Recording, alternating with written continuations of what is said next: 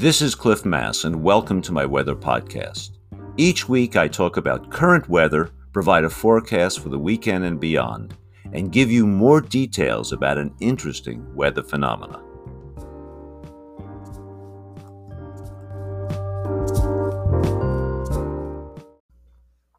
It's Friday, August 6th, and let's talk about the weather. Now, it's clear the weather has changed radically today west of the Cascades as marine air has surged into the region. Most locations have gotten some rain, and some as much as a quarter of an inch so far. It's interesting, the rain is from relatively shallow, warm clouds, something that I'm doing research on, and the droplets are quite small. That's because it's from these low stratocumulus, low type clouds that can't produce big droplets of rain. Now, this big transition in our weather was forced by what we call an upper level disturbance or trough that moved through yesterday afternoon. And we've also had the exit of the upper level ridge of high pressure that had dominated Western North America for almost a week. Now, I expect conditions to improve a bit later today west of the Cascades, with the rain ending, maybe a few rays of sunshine getting through, and temperatures increasing to lower 70s.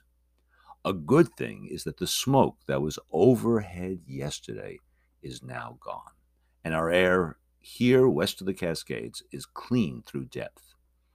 What about east of the Cascades? Well, there's still sun, and there's also some residual smoke that's obvious in the satellite pictures over the eastern part of the state. Temperatures in eastern Washington will hit around 90 degrees today, a few degrees cooler than yesterday. Well, let's look to the future this weekend. The cooling and the precipitation is not over. We have the second act, and the second act actually will be stronger. A far more powerful, more intense upper-level trough will move through on Saturday, and you can expect clouds and light rain over western Washington and northwestern Oregon, with highs only getting to around 70 degrees on Saturday. So it's going to be a below normal day. It will be quite wet on the western slopes of the Cascades, so keep that in mind if you're planning some hikes in the Cascades.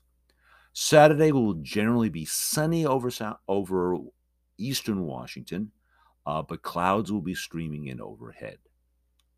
Now, Sunday, we'll see that trough start to move out of the region. Sunday will start out cloudy with residual showers in western Washington, Oregon, but the sky should open up Sunday afternoon and the temperatures will rise into the mid-70s.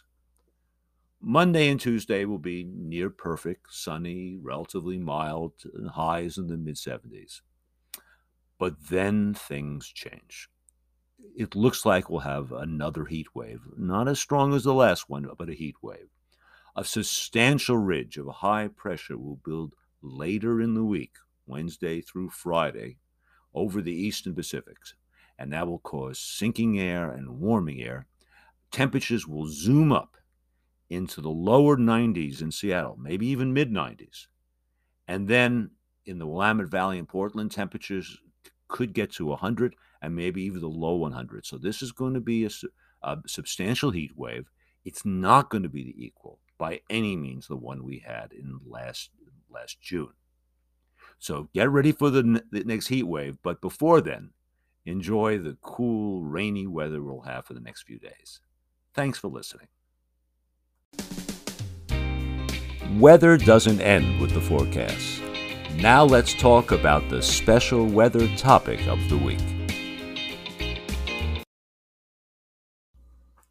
There has been a lot of talk about the attribution of our recent June heat wave to global warming. Now, this is an area that I've done a great deal of research on, and I've published a lot of my work in the peer-reviewed literature. Several of my recent blogs have examined the heat wave and its climate connection, and I want to give you a brief summary of what I believe to be the truth. I also believe there has been considerable miscommunication on this issue by the major media, including the Seattle Times, some politicians, and also by some advocacy groups. But I will let you be the judge after you have considered some of the relevant facts. In late June, the Pacific Northwest experienced the greatest heat wave on record, with locations such as SeaTac having high temperatures approximately 40 degrees Fahrenheit above normal. Seattle hit 108 degrees Fahrenheit, absolutely smashing the previous record of 103 Fahrenheit. Forks on the northwest coast hit 110 degrees Fahrenheit, just blasting the previous record of 99 degrees. We know that the heat wave that we experienced here was associated with an extreme ridge of high pressure aloft, a high pressure region located in the perfect location to maximize heat here in the Northwest. And the heat wave was aided by the approach of a trough of low pressure off the Pacific Ocean that resulted in strong easterly offshore flow that warmed as it descended the western slopes of the Cascades.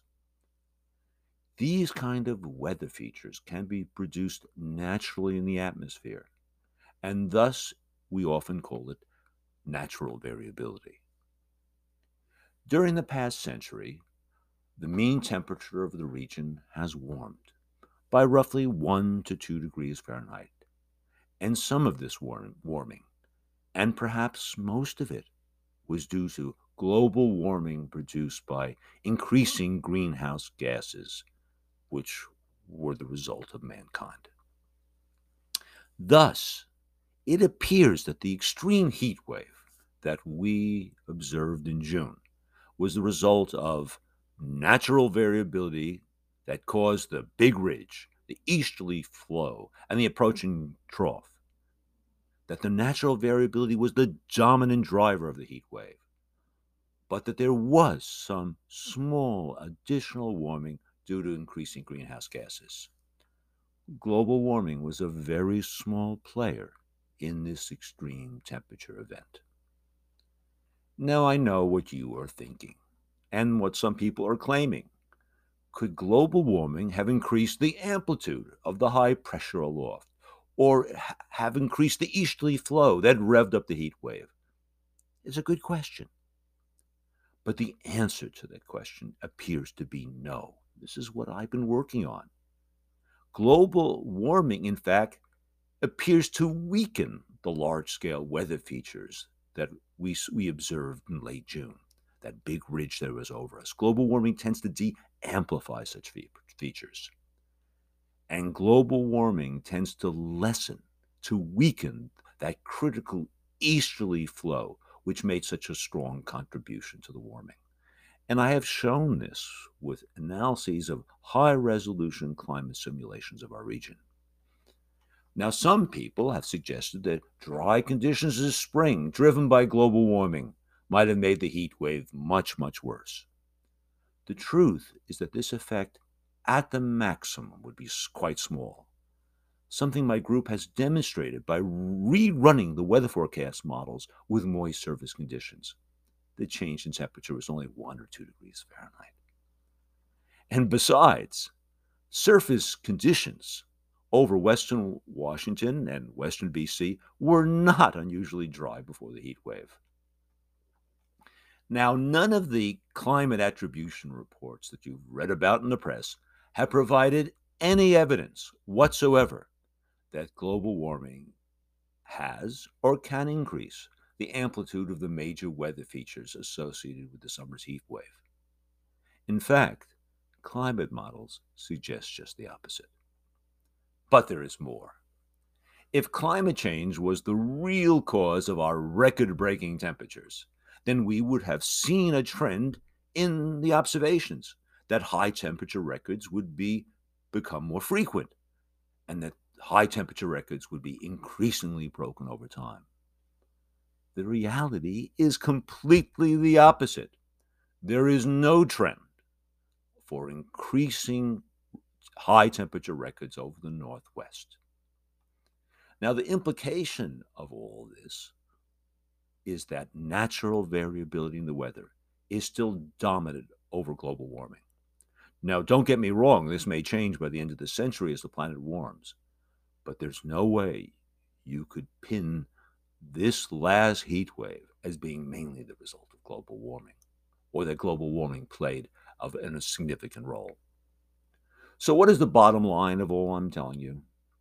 To imply that global warming, driven by human emissions of greenhouse gases, to imply that global warming was the main story in the heat wave, that the heat wave was mainly the result of increasing greenhouse gases, is to deceive the public about the truth. Several in the media, such as the Seattle Times, some local politicians, and a few climate activist groups, have provided a narrative about the heat wave that is not consistent with observations or the best science. And such deceptive information undermines our ability to realistically deal with environmental issues, to deal with climate change. It also causes needless anxiety among the population and results in the poor use of public resources. I will be blogging about this topic in greater depth, but I wanted to give you the bottom line and what I believe to be true. Thanks for listening.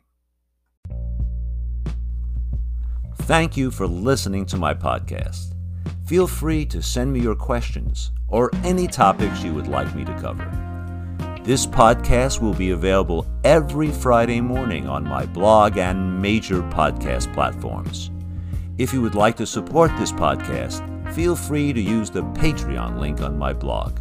See you next time.